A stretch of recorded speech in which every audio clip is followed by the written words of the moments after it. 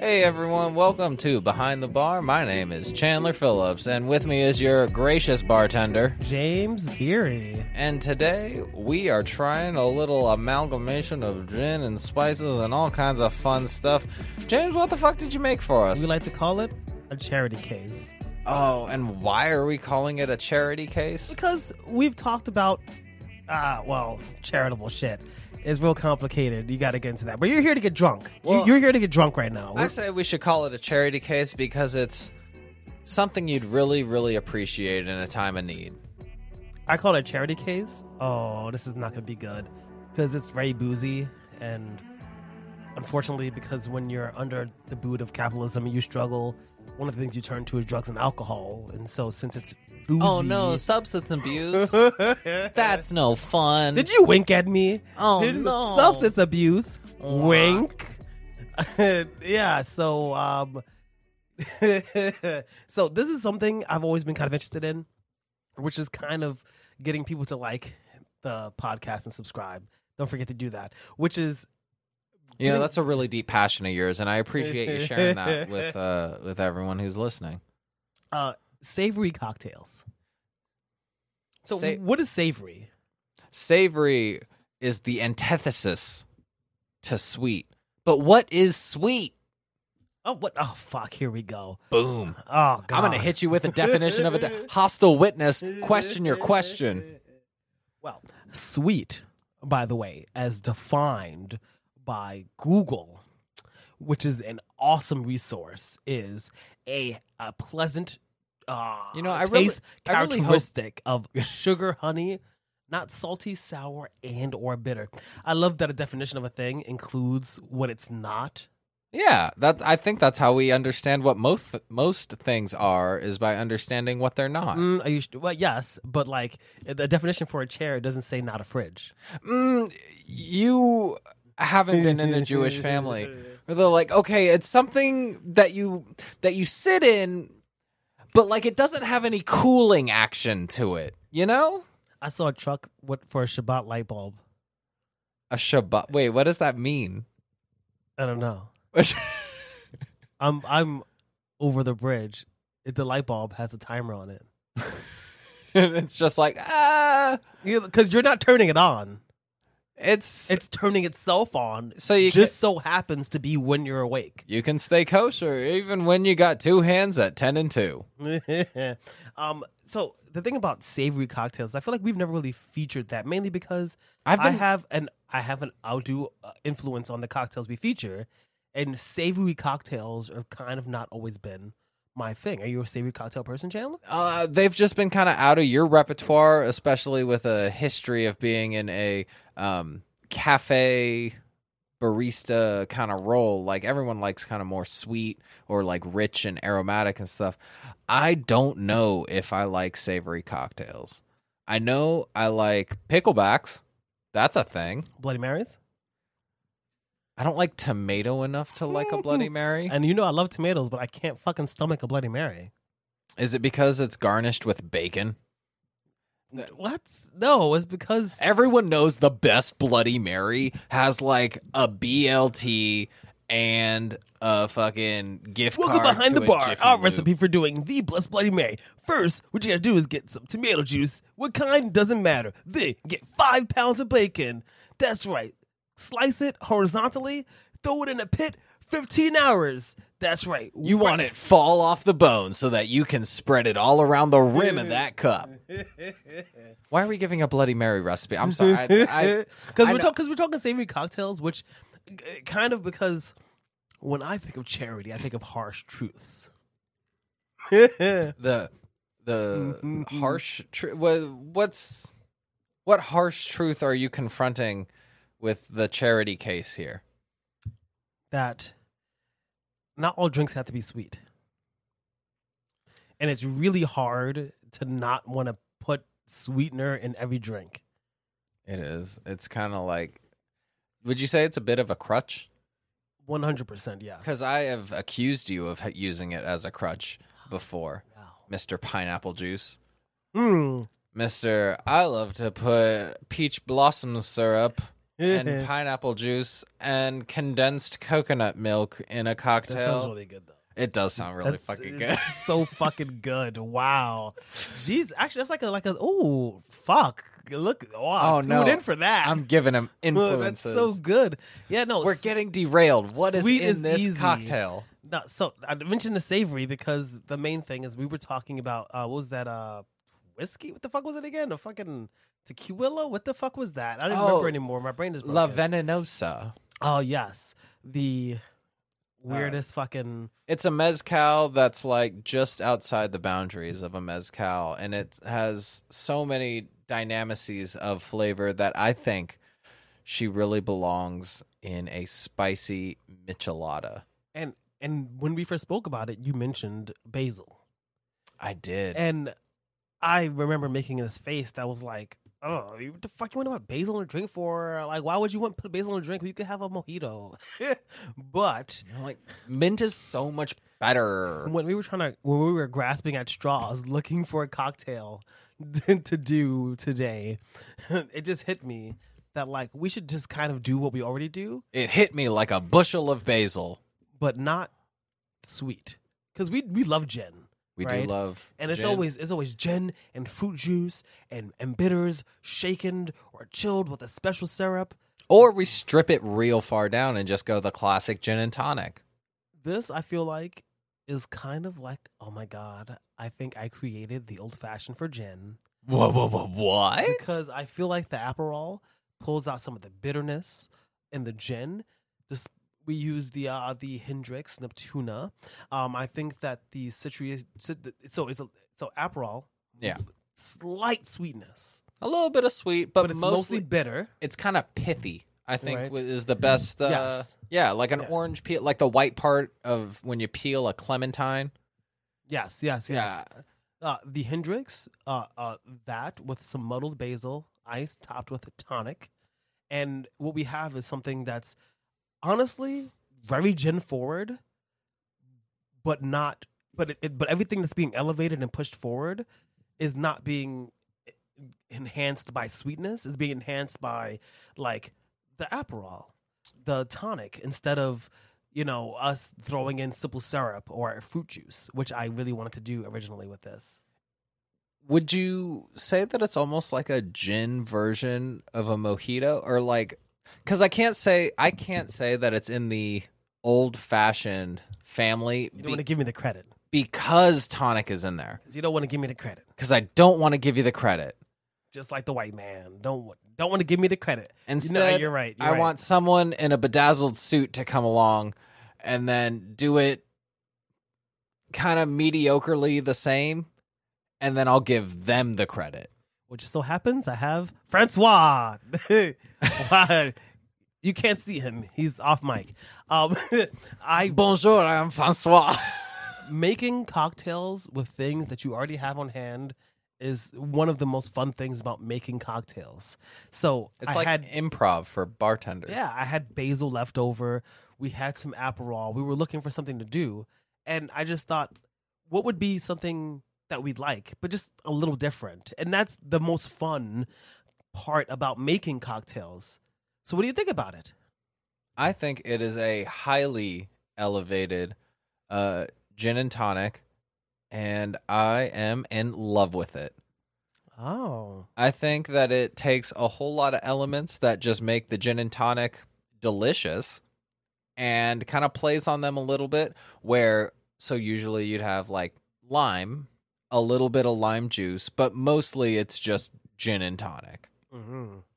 But instead of doing any lime juice or even just squeezing a lime in there, you hit the basil and the Aperol, and that little combo of like that basil, orange, rind, it really just amplifies the bitterness that you would expect from having a lime juice and lime rind in a typical gin and tonic. Without actually the acidity, which I thought about. That's the key thing, is the acidity. Yes, I thought about. So this does have acidity, of course. But I thought about putting in some like a lime wedge or something like that, and I realized that would be too much probably. Yeah. Right, I feel like the citrus would take over, and then what it would do is it would enhance the tonic. It and would then fight with the basil a little and then bit. it would turn it into a gin and tonic, and you wouldn't taste even the odor of the basil would be gone, washed away by the scent of the lime oils or whatever the fuck.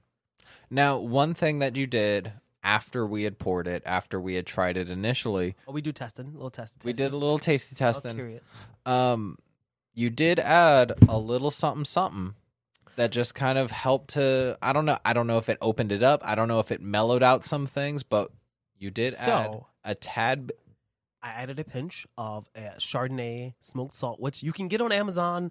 Don't support Amazon, but also just look up smoked salt on Amazon or go to your supermarket. They have Malden smoked salt, whatever. Or just smoke your own bath salts. Yeah, fuck that shit. The thing is I thought to myself, one of the problems, and this is kind of like this is a us problem. I would have used like a higher quality, simple kind of maybe even the Indian tonic from Fever Tree, but when I went to the supermarket, they had Polar Lime tonic, and I feel like it's a little sweet, and I was like, it wasn't as savory as I wanted it, so I felt like adding some salt would That might help. Would help Open it, bring maybe. up the savoriness. Yeah. And actually, I think it did. But I think if you were making this at home, you would just don't buy like Schweppes Canada Dry or Polar Seltzer. Like, just get like the non-lemon Fever Tree, and you don't have to. If you just get one that's in a glass bottle that has a snap top and is like $15 a bottle, you'll be fine. They're $2. They're $3 for the big one. Really? Okay, That's yeah, actually pretty it's only good. $3, Okay. and the Alright. expensive is like $3.50. Okay, I see you, Fever Tree. You go. But it's like for four. It's like 4 drinks worth because it's the big bottle. Right. The Yeah, like. you can't close it. Yeah, Yeah. it's not a full liter. No. It's like, Yeah, but I hate the 4 bottles because it costs like fucking $8, and then it But- fills up so much of your recycling. and also like fucking one bottle is like one drink because we're tonic heavy boys. We are. Now, so when it comes to a drink like this, as I'm using my radio voice now, I'm working on this. I hope you notice. We brought it down to as we've been drinking this. I was wondering if you were to have establishment in which you sold cocktails, right? If this was on your menu, where would it be? I think this cocktail would be in the happy hour section that would come with something that has like a little bit of tomato, little bit of fresh mozzarella. This is a happy hour cocktail because it's light, it's bubbly, but it still has a tad bit of savoriness. It's not too late in the evening because I think once you get kind of like past 10 o'clock, you're going to want something either sweet or a beer or wine or like something that's not cocktaily, or you're just going to go straight liquor. This kind of gin and tonic, I think, belongs at the intro to a fun evening out. Therefore, she's a happy hour cocktail to be served with a caprese salad. I got you.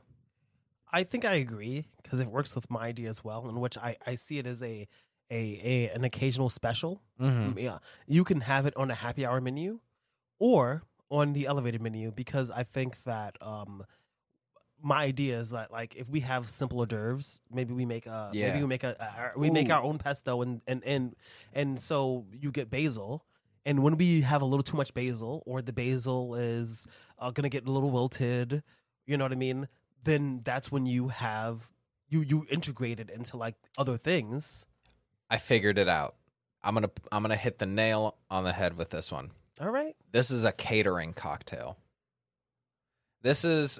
You're a catering our establishment Oh shit! Yeah, is a catering company, and our bar for the night has this specialty cocktail on the evening. Yeah. So like we're doing a gala or some sort of and charity it's everything regular. event. Yeah, there's like Yeah. Heineken, Budweiser, an old fashioned, a gin and tonic, like a non-alcoholic, like Shirley Temple, Yep. and a this. Dirty Shirley. like no, a non-alcoholic. so Yeah, just this is Shirley.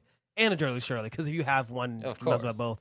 And then this is like this is the special This is- elevated cocktail. There's like this one, and then one that's like more in a Negroni kind of vein. It probably is Negroni on tap. There you go. Boom. There you go. So like this is the special, the charity case, and you go in.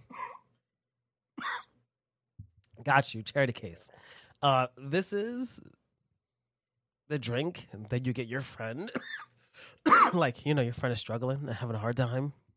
You got the drink, right? And like they have no money, and like you know they have no money, so they're expecting you to pay. And you go, what do you want? They go, whatever you want. You look at the menu, and there's stuff at the top, and stuff at the bottom, and But there's something this is there's something in the special. middle. This with Yeah. like a little zigzag line box around Yeah. it. Like, you know, like normally it's $13, but like during happy hour, which at this bar is always, because in New York you can't actually have a happy hour, so it's always $6. But like it says that it's normally 13. Wait, you can't not have a happy You hour? can't have happy hour in New York Why not? because you can't have cocktails be priced differently. Because no one's allowed to be happy in New York? Because it's like a liquor thing. So every place, so if you go to a place and they have $5 beers, It's always $5 it's like beers. always $5 beers. Mm. There are rules and things like you. Like, There are rules in place. if I'm correct, you cannot say happy hour. When's the last time you seen the word happy hour? I in New feel York. like I saw one when I was walking around. I'll be honest, you might. the but Lower that's, East that's Side. not legal. Well, I mean, how much legal stuff is actually happening? We're doing drugs. Heyo. So this is We're- fun. I think I just want to say that, of course, you know, cocktails and drinking, of course, are about fun. But remember, drink responsibly. Don't drink and drive. Don't get upset at your sister and text her when she's like her first day of college and like be like, you are always mom and dad's favorite. I'm glad you're gone. Why do I feel attacked right now? I don't even have a sister, and yet that felt very targeted. Drinking is for fun, but it's only for adults. So, of course, don't forget, unless you're 21 and over, don't tell anyone if you're drinking. That's pretty good advice. But really, don't. I mean, don't drink, but Don't like, wink, don't drink. wink, But like, wink. if you're gonna drink, don't do it to the point where you can't cover it up. That's really that's Honestly, like, there's Uber. Don't drink and drive. oh hell yeah. That's one. There's so many ride apps and stuff.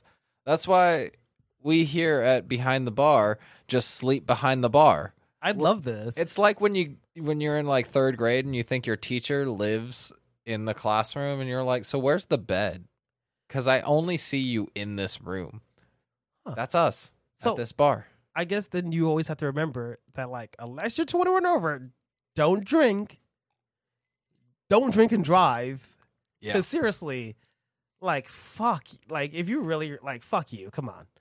Like, you ever had a friend, like, you go to a bar, had this happen, and then you're like, oh, you can't really drink. Let's fucking get an Uber or whatever. Leave your car, because in the morning they'll just leave a fucking certificate for, like, a free drink or some shit, Mm-hmm. because you took a car instead of fucking putting your life at risk, you know? And, like, they try to fight with you. They're, like, drunkenly, like, trying to reach for their keys. They can barely walk. Their vision is upside fucking down. And you're like Carl. You're a CPA. You make $120,000 a year. You can't give that shit up. You man. can afford to fucking get a lift. You can afford to get a lift, bro. My favorite story is how one of my friends got real drunk, and the group of friends that he was drinking with took his keys and stranded him at whatever bar they were hanging out. And he took a city jump bike and broke his collarbone. Again, At least- don't drink and drive. Well, I will say though, if you're gonna drink and bike, don't do it. But I mean, like, don't drink and drive. Like, Yeah, like if Like- you can only fuck yourself up if you drink and bike. you know. But if you drink and drive, then it's other people's problems, and then like both just- ways, you're an idiot. But like, one is like people are laughing at you because you couldn't get on the bike and you fell and cracked your head open, and you're in a coma. Like one is people are like, "Oh, that's silly goose," and the other one is like, "Wow, he should go to hell." You ever seen Oz? No, The fucking the lawyer, he fucking gets drunk and hits a little kid, and then he Damn. spends 6 seasons getting raped. Was that in good taste? Behind the bar, if you drink and drive, you may go to prison. Where are you going with this? I just want to do a little PSA. Oh, okay, So, because it's charity. because It's important. It's charity. You got it. Yeah. So that was Behind the Bar. Thanks for joining us. I feel like that was fun. I kind of want another one of these. When to get drunk and drive? No. I was testing you. Oh, he got me. He got me to say Should the I play good the thing. music on the way out? Yeah, say the fun. So we're gonna do the thing. It's the new fun music. Well, was that in good taste? Hit me with the. Oh, remember to like, comment, subscribe, do all the cool stuff. My name's Chandler Phillips. I'm James Beery. And we out.